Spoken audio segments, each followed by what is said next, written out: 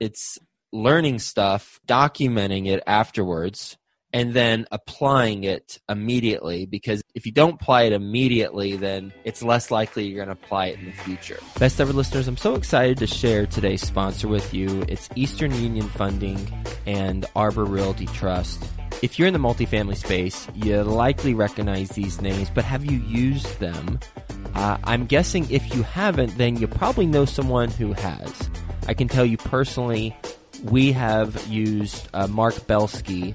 He is a point person at Eastern Union Funding as a partner with us, and he has helped us secure debt for actually a deal we closed on this month. And we've worked with him. In addition, my clients in my program, my consulting program, have worked with him to successfully close on deals. When we were starting out, Ashcroft was starting out, we had somewhat of a track record, but we weren't fully as established with our investor network. I went to him and we secured some equity, $500,000 in equity to fund one of our deals. While he works with more institutional partners, he's brought $200 million in equity over the last 12 months. He was able to help us out there, and we've built a relationship with him in Eastern Union Funding ever since. So if you need equity for your deal and you have a track record, then he's your point person. His number is 212-897-9875. If you need debt, then he partners up with Arbor on a lot of transactions. So if you're a multifamily borrower who wants agency or bridge debt, then that's the team to work with. We have worked with their team, both Eastern Union and Arbor, on deals, and people who have purchased deals from us, have used Arbor, as well as my clients in my consulting program, they've used it. So this is a recommendation that comes from firsthand experience. And the last thing I'll say about working with Mark Belsky at Eastern Union is that if you need a loan guarantor, but don't have that track record quite yet, then Mark can look at the deal you've got, and assuming it checks out, he can make introductions to people he knows as potential loan guarantors for your deal. So debt, equity, and potentially loan guarantors. All you need to find a deal, obviously. But besides that, the other main components of the deal they can help you out with. So talk to Mark Belsky. His email is mbelsky@easterneq.com, and his phone number 212-897-9875. Best ever listeners, how you doing? Welcome to the Best Real Estate Investing Advice Ever show. I'm Joe Fairless. This is the world's longest running daily real estate investing podcast. We only talk about the best advice ever. We don't get into any of that fluffy stuff. We don't like that fluffy stuff, so we don't get into it. And we got with us today Theo Hicks on Follow Along Friday. How you doing, Theo? I am doing well, Joe. How you doing? I'm doing well and looking forward to talking about what we got going on. And most importantly, who cares about what we got going on, but how about how that helps and relates to the best ever listeners? That's really the reason why we do this show. So what do you want to talk about today that can help some listeners out? So 2 things. One, I went and visited 4 of the properties that my management company manages this past weekend. Mm-hmm. So as I mentioned last week, I reached out to them to get a list of properties, and they needed to get approval from the owners first. It sounded like they wanted to set up formal tours at the property, and it was taking too long, and I realized that they had sent me a marketing package when we initially met, and there's a list of some of the properties they managed.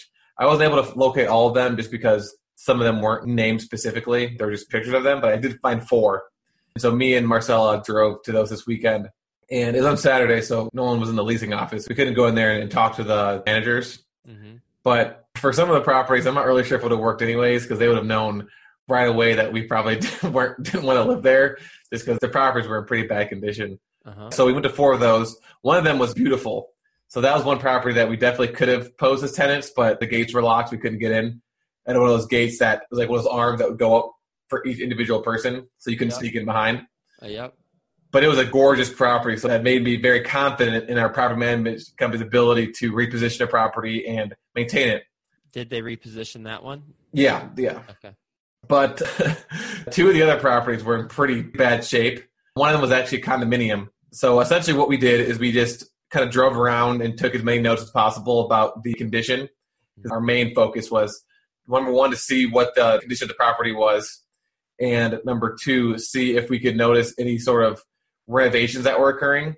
Yep. That way, afterwards, we can go back to the management company and, number one, ask some questions on if a property is not maintained well, why. And then number two, if we did find a property that you could tell that they're in the middle of renovations, which we were on one of them, we could get an idea of how long it would take for them to complete those renovations. So I say, hey, I know this is a foreign unit property. How long have you been working on these renovations for, and when do you plan on being finished? That way I can gauge how long it would take for them to do it on a property that we buy. So after the trip, I would say I was concerned because one of the properties was really bad. I mean, there was boarded up windows. There was construction paint on some of the exteriors. It looked like they were renovating it, and then they just stopped. Okay. So I reached out to the management company, and I said, hey, I went to your property. Here's what I really liked about this one specific property, but I have a few concerns because some of those properties are in pretty bad shape. And what they told me, I know we've talked about this before, but... Can I guess first? Yeah, guess. Well, the property management company isn't the one that brings the money or creates the business plan initially. Ideally, they approve the business plan, but a lot of the times the owner does not get their approval prior to purchasing or agreeing upon the terms with the seller. So once they get the property, they're set up to fail because they don't have the proper funding and support in order to actually execute a business plan, and or the owner just doesn't want to do that. They just bought the property and they just want to sit on it, and that's their approach. So what did they say? Both. So for one of the properties, it looked like it was ugly. Like it looked like they hadn't painted in a while. They weren't really maintaining the landscaping. And for that one, they said that the owner doesn't want to pay for any of that. Because of the area, he thinks that having nice landscaping and hiring someone to clean up the property isn't worth the expense it costs because you won't get that back in rent. So that's the first one. And another one you also mentioned was the funding. So on the property that looked like it had been hit by a bomb, apparently they're all condos, and someone owns a fifth of the condos, and that's who they represent. So he kind of had some pull, but they were talking about how it's HOA and everything has to get approved, and they have no control.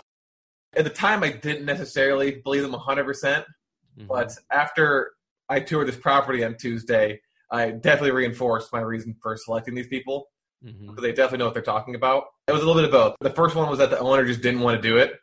And the second one, it was hit by a storm, and the owner couldn't afford to fix anything. Did you ask about insurance on the storm? I did not know. It's a good question to ask, though. Yeah, well, it's getting into the weeds with them, and they might not be able to provide that information. I was just curious. Yeah, but I think it's still a good question to ask because you're kind of probing more to see if they're actually telling the truth, you know? Right. Yeah, well, appearances can be deceiving, and there's always two sides to every story, right? So if you had spoken or were to speak to the owners, they might have a slightly different slant, might back them up, or might have a different story. Who knows? But a question that I would want to know is how long they've managed each of those properties. Do you know that? Mm-hmm. I have the information. The one that I know off the top of my head, just because it was the property that was most concerning, was the one that had been hit by the storm. And it was in receivership for 2 years because they got it through a foreclosure. And then they were managing it for 2 years. Okay. So what I was looking for is if it's been a shorter time frame or maybe in a longer time frame, but you said they've been managing for 4 years. Yeah, and the property was actually owned for 2 years because they were trying to buy some of the condos up initially too. Yeah, so that's what their involvement was. They're in the receivership, and then they either didn't end up buying them or they ended up selling them to the management company. Yeah, because they're also investors too. Right, got it. Okay. Well, the only thing I was getting at is sometimes a property management company will have certain standards that they have to live up to that is dictated by them, and they'll fire owners who don't put the money into the properties because it's just not a good reflection of their management. And that's their choice. So it's just up to the team. And I've seen management companies who won't work with owners who don't put money into the properties. And I know some, and then I know some who don't. So it's just their preference and how they choose to operate their business, which is totally up to them. Yeah. Interesting stuff. Thanks for sharing. So the two main things I learned was, number one, it was actually the third immutable law of real estate investing in practice, which is have adequate cash reserves because if a storm comes, literally, you're not going to be able to afford to fix anything. And the condominium property was a perfect example of how that could spiral completely out of control and have super low occupancy rates because people move out because the units aren't habitable. So number one. And number two is to always have a backup management company in mind. So the second I got home, I emailed all the brokers I've been talking to and asked them for management company recommendations. Number one, to have a backup, but number two is another kind of point of contact with the brokers to kind of stay top of mind. Yeah, and I know investors who have bought into condos in hopes of getting majority control and allocating repair dollars, and it's just a hot mess. Godspeed if that's what you're looking to do, because it's tough to buy all of them or buy the majority unless you already have a way to do that. But if your business plan's dependent on being able to control where the maintenance dollars are allocated from the condo board, then that's a flawed business plan. Yep. And speaking of hot messes, I did a property tour this week on Tuesday, a formal property tour. I talked about this property last week and how I had visited it and its surrounding comps, but I wasn't able to obviously go inside the unit or actually walk around the community. So I did that. I went there with the president of the management company. So she was able to come with me. And my main goal going into it was just to get a much better understanding of the exteriors, because before I only had about $500,000 allocated towards the exteriors, just a kind of placeholder. But I needed to go there with her so that she could look at the property with me and just give me a ballpark, even if it was within 20% of what the actual cost would be. So we got there and we did the tour, and afterwards we sat in a car and talked for a while. And then right away that day, they sent me their feedback. So the owners are pretty well known in the area, and they're known for the pump and dump strategy. Have you heard that before? Yes, I have. But yes. Please elaborate. So essentially, when they get ready to sell, they do not screen tenants properly anymore. So essentially, anyone that comes in, they just put them in the unit to boost their rent roll and to boost the NOI and get the highest purchase prices possible.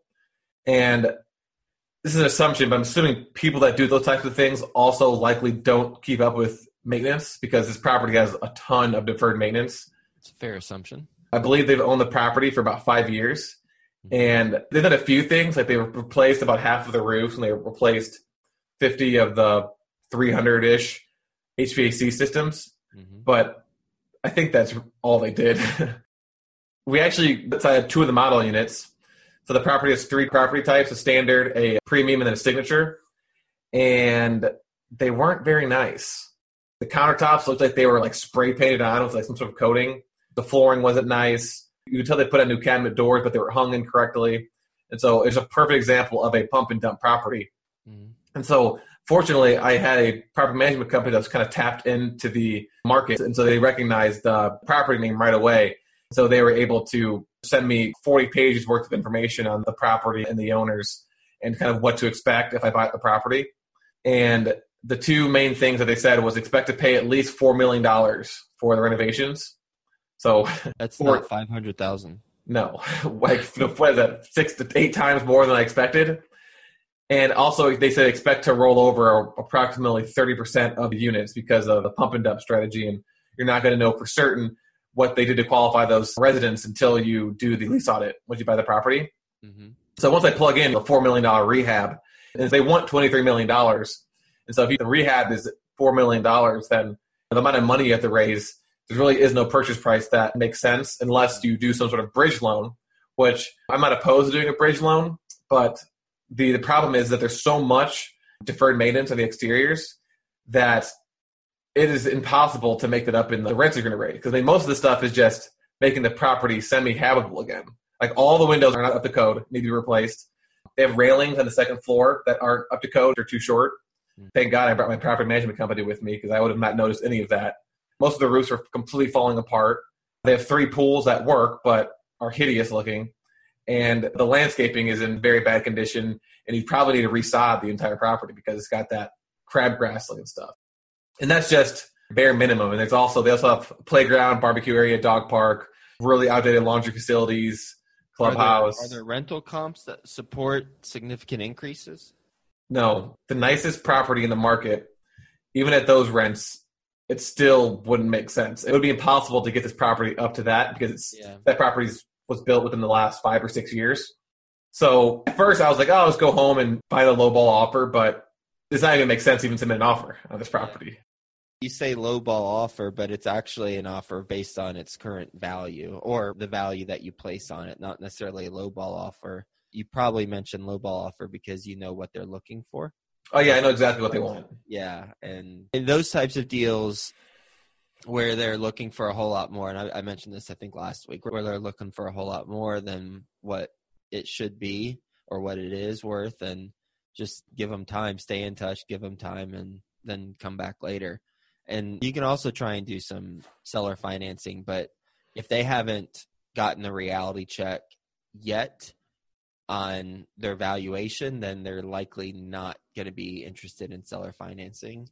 It's just once they get the reality check from the market, then you can come in with seller financing or something else that might make more sense for you. Yeah, if I had to guess, either someone that's not from this area will buy it, someone from Seattle or the West Coast is used to $300,000 per door purchase price. Like, oh, this is like $80,000 per door. I'll just buy this up before someone else gets it. Every listener from Seattle just got upset with you, by the way. I'm repeating what my broker told me. They were saying how there we go. People come in from California and Washington and now you're bringing other people into the stop it, Theo. The highest number of people who listen to this podcast are in California. Well, I just gave you the opportunity to defend them, so now they're going to love you even more. So just quickly takeaways. One of the main takeaways is it actually reinforced my thoughts on our management company because, again, I was concerned, and you do have a great point about it'd be ideal to have a management company who would refuse to work with owners who don't maintain their properties. So I do have some backup ones in mind that I'll talk to, but these people are still at the top of my list just because of how they treated me during this property tour. I mean, first of all, they showed up, and so I'd never done a deal before, and they actually showed up. They spent half a day with me at the property. Yeah, that's huge. And they sent me feedback the same day, too. They emailed me, and they sent me a document that they put together the exact same day with a rent comp analysis and high-level renovations quote. They also knew the owner, which means I know that they're at least semi-tapped into the market and know who the movers and shakers are. Mm-hmm. And then they also sent me a deal as well that they just recently listed that fell through because someone's 1031 just didn't work out. So that's what I did this last week. You've been active. Yep, I learned a lot last week. Well, on my lessons learned, I finished 2 books. One is Outrageous Advertising by Bill Glazer, and the other is Small Giants by Bo Burlingham. And anytime I read a book, well, not anytime, most of the times I read a book, afterwards I take notes on the book and I put it in a Word document. So I've got a folder on my computer. It just says book notes. And then each Word document are my notes on a book. So while I'm reading a book, I'm circling pages and highlighting them and stuff. So I created notes for each of these books, and I wanted to share some lessons I learned from these books and what I've done as a result of learning those lessons, because I think that's the key. It's learning stuff, documenting it afterwards, and then applying it immediately, because if you don't apply it immediately, then it's less likely you're going to apply it in the future because you want to do it when it's top of mind. So I've got 4 things, 3 from one book and 1 from another book. And one of the things doesn't apply to my business, but I thought it was interesting, so I thought I'd mention it as one of my 4 things total. So 3 things from Outrageous Advertising by Bill Glazer. Overall, would I recommend the book? Yes, if you are needing help on copywriting or direct mail or direct response advertising, then this would be a good book. Otherwise, I don't know how valuable it will be for you, but I did get some lessons learned, and here are 3 of them. One is to collect testimonials and make a document for that collection of testimonials for the business. And he talks about what people say about you is at least 10 times more important than what you say about yourself. And I know from my experience in advertising, and this is backed up by research, that word of mouth referrals are the greatest influencer of purchase intent. So if we get word of mouth referrals, some person talking to someone else about your business, then that is going to be the number one driver of purchase intent compared to other types of ways they hear about you, Facebook ads, Meetup, whatever else. So what I did after seeing how he methodically collected testimonials, and he goes into it a little bit, is I created a form and I had a team member of mine put it in DocuSign. So I've reached out to a couple investors who have invested with us multiple times and asked them if they would provide a testimonial. And the key here is not just asking for a testimonial. The key is the type of prompts that you give him or her to respond to. And what you ultimately want is for them to describe a specific outcome or a specific objection that we overcame. So a specific outcome we've achieved for them, or a specific objection that they initially had and they overcame and now they're really happy. So for example, specific outcome is we've generated X amount of cash flow for them, or we now have allowed them to earn more passive income and also gain credibility with lenders whenever they do their own deals, because the lenders will see that they're a limited partner on a larger deal. And maybe they've closed on a deal as a result of it. So that's a specific outcome. A specific objection is I've never invested passively in a deal before, and now I got comfortable with Ashcroft Capital, Joe and his team, and now we've invested in multiple deals and it's great. And the reason why you do the outcome is because others can see something quantifiable that was achieved. The reason why you do a specific objective is others might have that same objective, and when they read this testimonial, then they see that we have addressed that objective. So that is one thing we've done. We've already gotten, I believe, a couple back from investors. And I don't plan on doing it often. I plan on maybe doing it maybe 15 times over the course of the year, because I don't want to bombard investors, although I would only ask one investor to do it once. I wouldn't ask them to do it on an ongoing basis, obviously. So that's number one. Just a quick follow-up question. What do you do with that document? Is that something you send to the investor? Good question. Yeah, I should have addressed that. The short answer is I don't know. I just know it's valuable to have. I still have to figure that out. Ideally, I put them on the website on ashcroftcapital.com and or joefairless.com, but I'll have to ask our securities attorney to see if we can do that. I don't know. I'm not sure why we wouldn't, but I don't know. I'll have to ask the securities attorney. I think I should just talk to him about the testimonials I'm collecting and see where I can use them. So I don't know that answer. It would be a whole lot easier if we weren't selling securities for our deals, and then I know exactly what I'd do. I'd put them on the websites. I'd have a one-page document. I'd send it out to everyone that reaches out to us, but I just want to do it the proper way. I need to do it the proper way. I don't want to do it the proper way. So that's number one, testimonial document. Number two is, on a related note of testimonials, this is something that does not apply to my business, but it's something for anyone who has a brokerage or any type of company where you have customers call into and there might be a time where they're on hold. Instead of hold music, have testimonials be playing while they're on hold. It's such a simple addition to a process where someone might not have a good experience because they're on hold, but at least you're hearing other people who work with you and who have had good experiences, and so you're priming them a little bit. I just thought that was a cool little trick that should definitely be implemented for everyone who has that type of setup with their company. Number three is enter the conversation already in someone's mind. It's a powerful statement. Enter the conversation already in someone's mind.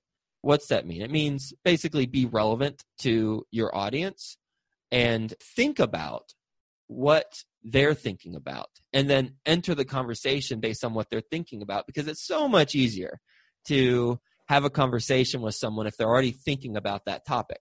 So much easier. So how did we already put this into play?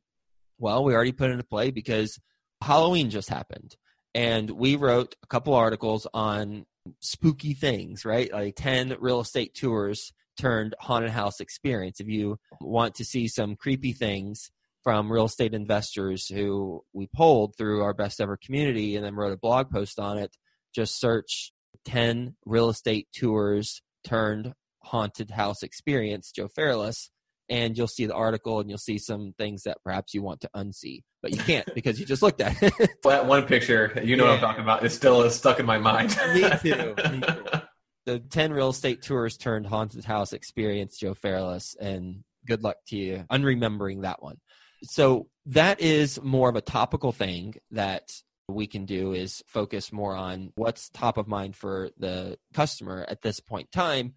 But then also it's much more strategic and deeper than that, because we always want to be thinking about what are their concerns? What are they thinking about? What do they need to resolve in order to move forward?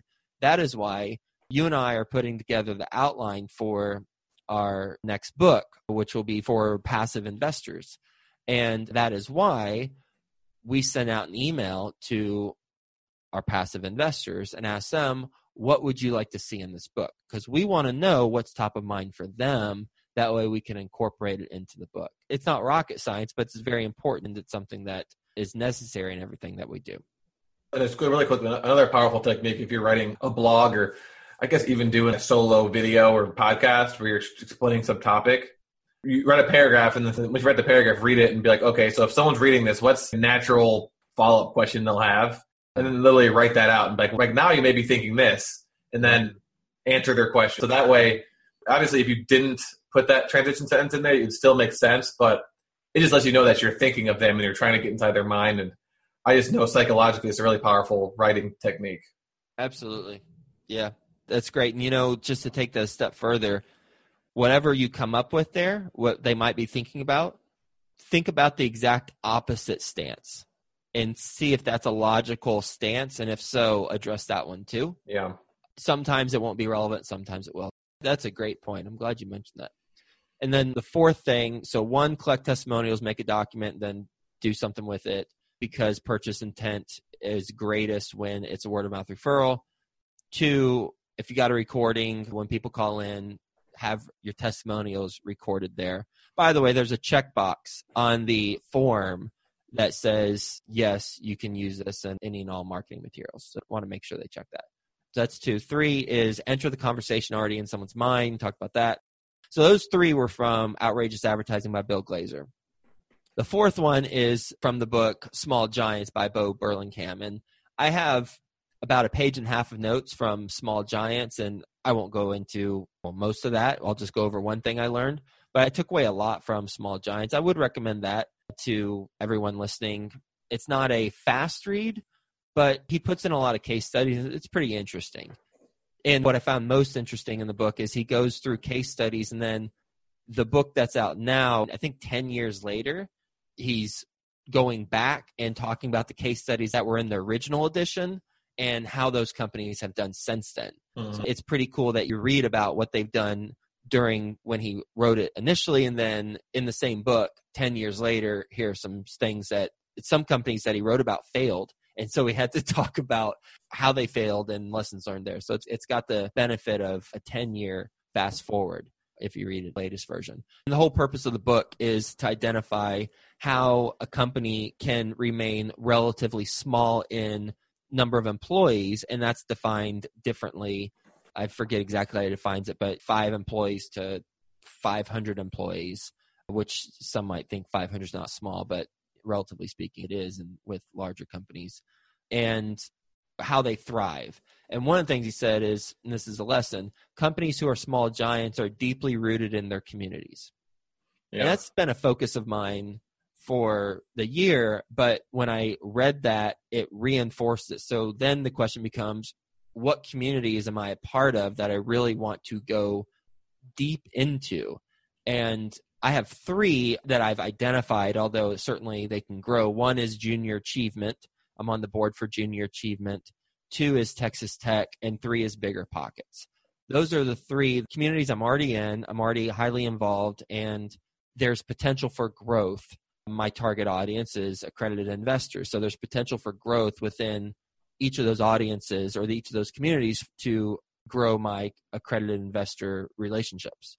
So specifically how I acted on something since I read this, which I just completed the book this week, I saw that Texas Tech is playing their first exhibition game in basketball against UTEP, University of Texas El Paso, and the game was on Thursday of this week.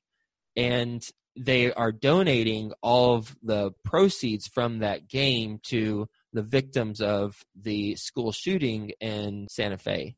And I thought, what a great way to contribute to helping those victims if I were to donate tickets to the game so that people in Lubbock, Texas, I'm not going to the game. My wife's doing a week and a half, so I'm not going to the game. But people in the community in Lubbock could get free tickets that I purchase. It's free to them. I pay. And the underserved people get to go to the game. I pay for the tickets, and then the proceeds from that go to victims from a school shooting. So I thought, let's do it. So I bought 100 tickets to $10 each, so $1,000 to the game, and they're being donated to people in Lubbock who are not able to pay or in a tough position, and those proceeds are going to people in Houston. So that's something that I was initially interested in terms of going deep in communities. I'd already identified these three, but then this book inspired me to take action immediately, and I will continue to take action. For example, Bigger Pockets, by the way, I'm going to be sponsoring their newsletter starting November 22nd is the first day where their email newsletter that gets sent out 3 times a week. Ashcroft Capital is going to be sponsoring the top ad in the newsletter, and we're going to do it 8 times over the course of the year and test the ROI and see how that goes. So going deep and big with Bigger Pockets from an advertiser standpoint, we'll see what type of ROI we get from that. And then Junior Achievement, still staying engaged there. Yeah, anyone that's listening to this can engage in the Bigger Pockets community.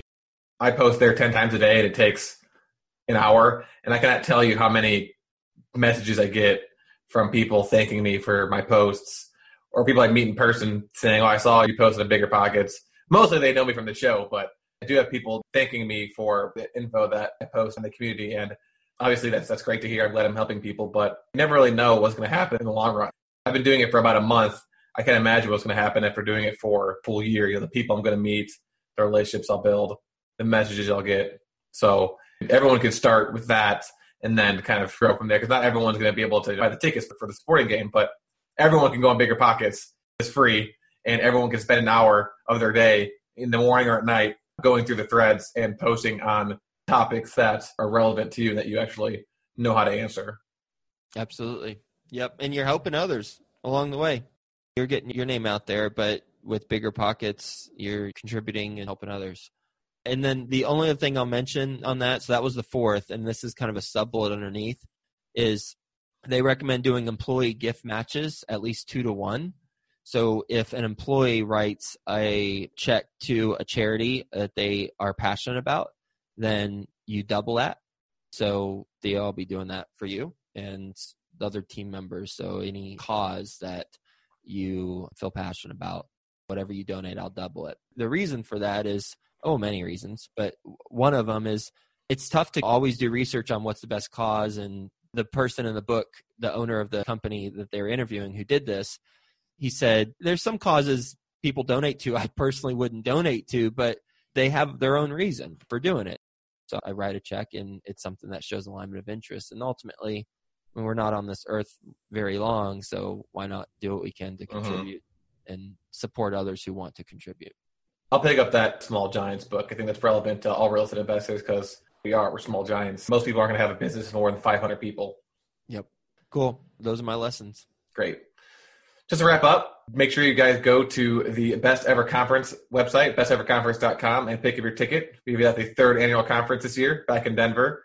We're upgrading to the larger venue in the Opera House. So I'm looking forward to seeing Joe and other speakers up there on the main stage.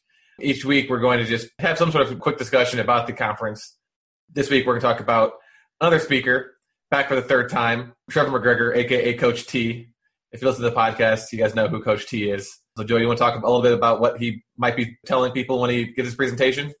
Yeah, personal development. I don't know exactly what the presentation's on, too early, but for anyone who attended last year, you'll know you'll get value from it. Most of the topics that we cover at the conference, 97% of them are very specific to commercial real estate, financing, asset management, those sort of things. But we do have personal development sprinkled in, as it should be. And Trevor does a phenomenal job there. So when you attend, you will meet him in person and also benefit through developing in some form or fashion personally as a result of hearing the conversation. Yeah. If there's something that you've wanted to get done for a long time but have lacked the motivation, you'll be able to do that once you listen to Trevor talk, because he has a way of getting you very jacked up and wanting to take on everything. So I'm looking forward to seeing him again and hearing him talk. And then lastly, make sure you guys and girls pick up the best ever apartment syndication book on Amazon and leave a review, take a screenshot, and send it to us at info@JoeFairless, and we will send you a whole bunch of apartment syndication goodies, and we'll read your review on the show. This week's review comes from Michael Taravella Jr., and Michael said, I would rate this book 10 out of 5 stars. After doing nothing but reading this past weekend, I feel entirely comfortable with the process. Joe and Theo did an amazing job of going through the entire process, the costs associated to every step of the process, and who is needed. They provided a perfect roadmap to successfully land a deal. More importantly, Joe and Theo did an amazing job of walking through the paradigm shift it takes to become a successful investor. They truly are remarkable people, and I can't thank them enough for this book. Well, thank you for that glowing review, and thank you for investing your time to read it and now taking action on those tips. So very grateful. And everyone, when you buy the book and you read it, please leave us a comment on Amazon so that we know your thoughts. And then that also helps others learn about the book. We've gotten many emails from people who have sent us the receipt because we give them a document. And by the way, if you have the book and you haven't, send us the receipt, then info@joefairless.com, just forward your receipt. And they say, after reading all the reviews on Amazon, I bought the book. And so it does make a difference. So thanks everyone for hanging out. I hope you enjoyed our conversation and most importantly got value from it that you can apply to your real estate business, and we'll talk to you tomorrow. Do you need debt for your deal, equity for your deal, or maybe a loan guarantor to help you get qualified for the financing? Talk to Mark Belsky. His number is 212-897-9875. That's 212-897-9875. His email is mbelsky@easterneq.com. Have you heard about the latest podcast for entrepreneurs called Tough Decisions? Listen to Dan and Danae Hanford as they interview successful people from around the world about tough decisions as entrepreneurs. Visit toughdecisions.net and be sure to subscribe to their free weekly entrepreneurial email. That's toughdecisions.net.